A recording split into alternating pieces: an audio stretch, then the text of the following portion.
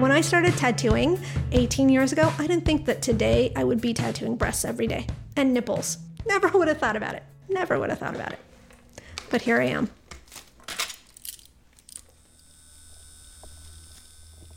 Sasha Merritt is showing me her little purple tattoo machine, and I'm shuddering a tiny bit. And you might shiver too, thinking about the tattoo machine up close to your delicate skin. But Sasha, as you just heard, tattoos breasts every day. She doesn't even accept any other type of client anymore, just breast clients. She's booked solid, and the reason she is booked solid is, well, cancer. We are in downtown San Francisco in Sasha's tiny studio called Dragonfly Ink. She is one of a few tattoo artists in the United States who specializes in tattooing of the areola and nipple. She tattoos breast cancer survivors who want the finishing touch in their recovery. They want their nipples back. And Sasha, she just doesn't do any kind of nipple. She does 3D nipples. And that's some magical stuff right there.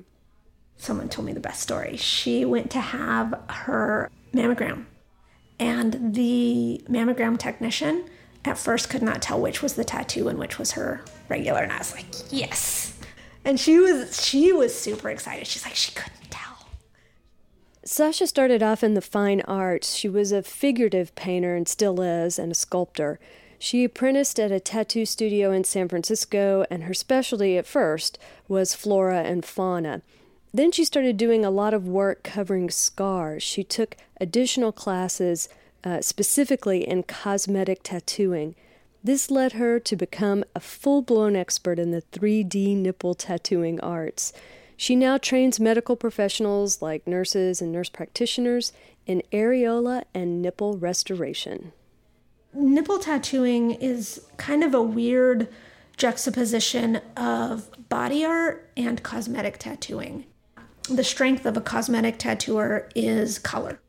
Body art folks tend to be a little bit stronger with the dimensionality, making the illusion of protrusion, if you will. If you go to Sasha's website, the first thing you're going to see is the gentle smile, sweet feminine form, and coy hands of Botticelli's Birth of Venus. Then you might click around on the photos, and then I bet you might get the no way moment. And then you're just going to be happily amazed, because even though there are no faces that you can see in the photo gallery, of course, I think there are some damn happy women smiling when those after photos are taken. It is something that has an impact on people in a way that I think art always has impact on people, but in a really personal way. So let's just say, God forbid, that you have done the whole cancer thing. You've had the tests, the mammograms, the biopsies, the surgery to take the cancer out, the radiation, the chemo, the surgery to put the boob implants in, and all the other indignities that go along with getting your life back together. So exactly how long does it take to get re-nippled? I allow for 2 hours because we do have to pick color and we have to take photographs and do paperwork. But yeah, about 2 hours from door to door generally. I really want to get the person who's having the tattoo to be part of the process. So I approach it as trying to draw from them what it is that they want. Because sometimes people come in and they say, well, no, I don't care, just put anything on. And it's like, well, I bet you do care. So the process is really, we pick color first, and we're looking at color because I think that's the foundation. So I'm looking at people's colorings, their moles, their freckles, what kinds of colors they're wearing. I did not suppress my burning curiosity. I flat out asked Sasha if she looks at women walking down the street and pictures in her mind what their nipples and areolas look like. I think way, way more about breasts than I ever thought that I would. Sometimes when I do see women, I do think, okay, now what color would I do on her? You know, and I try not to do that too much, come and be undressing people, but I do want it, but it does make me think, you know, and I am really hyper aware of Apparently, she once asked her friends to show her their breasts so she could study even more nipples as part of her ongoing education. Here's what I learned. It's about placement, it's about size, it's about color, but mostly it seems to be about happiness.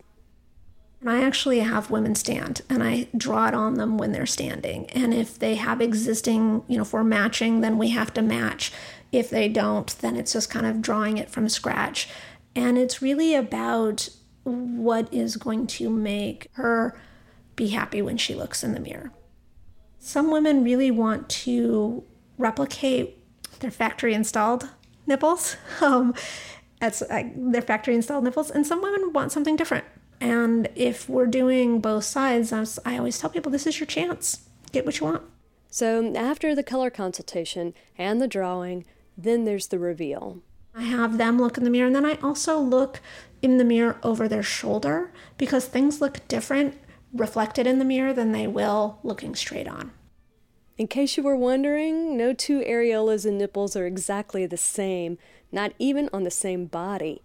Sasha gently encourages women to look as natural as possible, and that means not identical. I tell people sisters, not twins, Just drawing these tattoos on the skin has a real emotional effect on her clients. It's usually just like, whoa. Some clients kind of giggle a little bit and are just like, woo.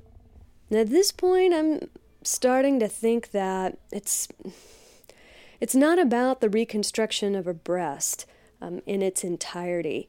It's restoration, and by restoration, I mean what Sasha does is restorative.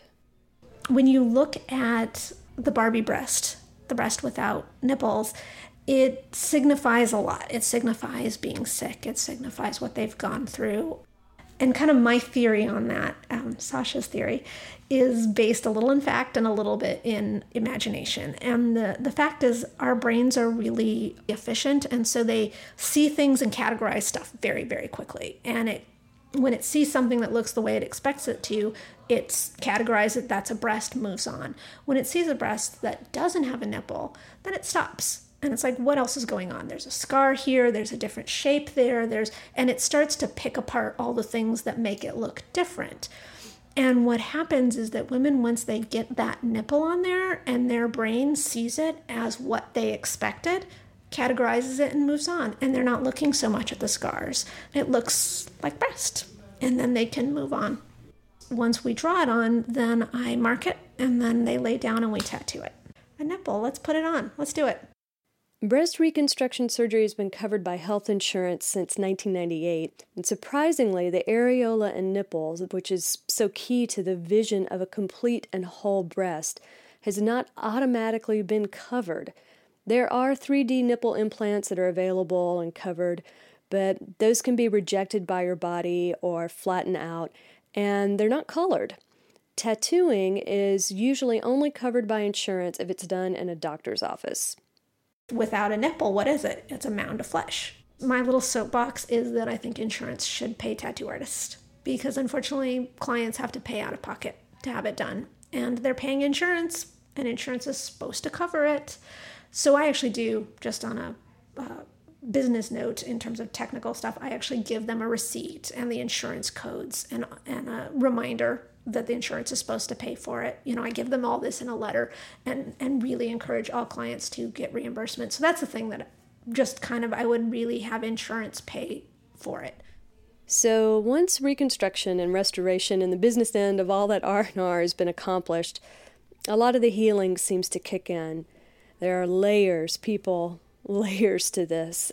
Sasha has so many client stories, and as she tells me, I laugh, I get a little teary, and then I realize that these boobies that we have, they don't singularly belong to the breast owner. They belong to a lot of other people in a way, and placing this particular mammalian feminine emblem on the breast affects so many more people than just the woman who has beaten cancer. I've started to think of it as the nipple effect. Who owns them, really? Does the woman who wear them, or does it the people who get to look at them? And I feel like that dichotomy really comes into play a lot here, because women are really they're owning their breast when they're in here. Underrunning the whole thing is the sexy part, because that affects your partner and any potential future partners and how you feel about yourself as a sexual being. That's usually not the first thing on the mind when people come in here is talking about sex, but yet it's underlying so much of the whole experience. Before this next section, I think it's important to know that Sasha has tattooed a 26-year-old woman and she's tattooed a 70-year-old woman. Some of my clients are dating again and having this sense of wanting to feel comfortable in how that's going to look and how it's going to be. And, I always tell them it's not going to fool anybody on close inspection, but that doesn't matter anymore. Once it's there and once there's that sense of normality, then it doesn't matter. I've had clients who then will show their husband their breasts for the first time since surgery. It really is a piece of the female experience. I'm part of this bigger picture. My little world is so compact in this little 3-inch space of skin is where I exist, but it's part of such a bigger piece of someone else's life. And I had no idea it would make that kind of difference when I got into it. I didn't really think about that. To Electric Ladyland. I actually had 2 sisters, 3 for 3 in their family. All 3 of the sisters had breast cancer. And so these 2 came in, and they just were hilarious. They were just having a great time. They, in the elevator, were showing people what they had done, their tattoo, and and in the shoe store we're talking about it. And they were talking about the cherry on top. Another woman was like, what did she call it? She called it her tit-too. It wasn't her tattoo, it was her tit-too. So some people really do have fun with it. And I say, we can do whatever color you want. Can we do purple? So some people really are just, cracking up. And I had one client who she came in. She's like, well, I'm going to have some friends come. And I said, well, that's fine. And she must have had 15 people that had come to meet her.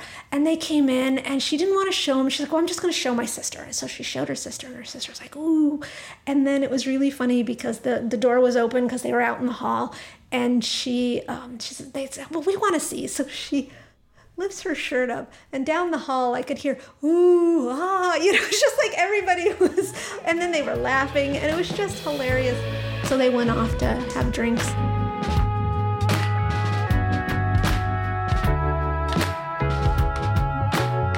I really feel like I am on the victory side of the process.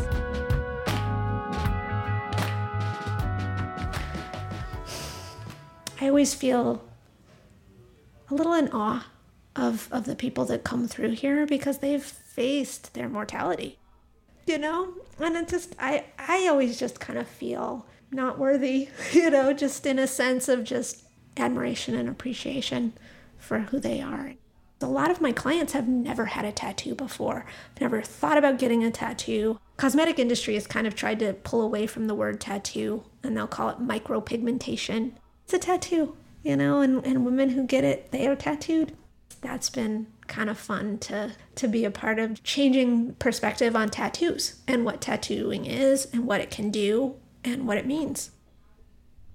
Now, I did have one person who didn't want a nipple, and what she did was she actually had the word beauty tattooed inverted so that when she looked in the mirror, she could read it. Once someone is touched by Sasha's little purple tattooing machine, she is a special kind of painted lady. It becomes less of a tattoo than just part of their normal life. And so I kind of feel like kind of lucky that I get to do art for a living, that I get to do art that I like, and that I get to do art that makes a difference.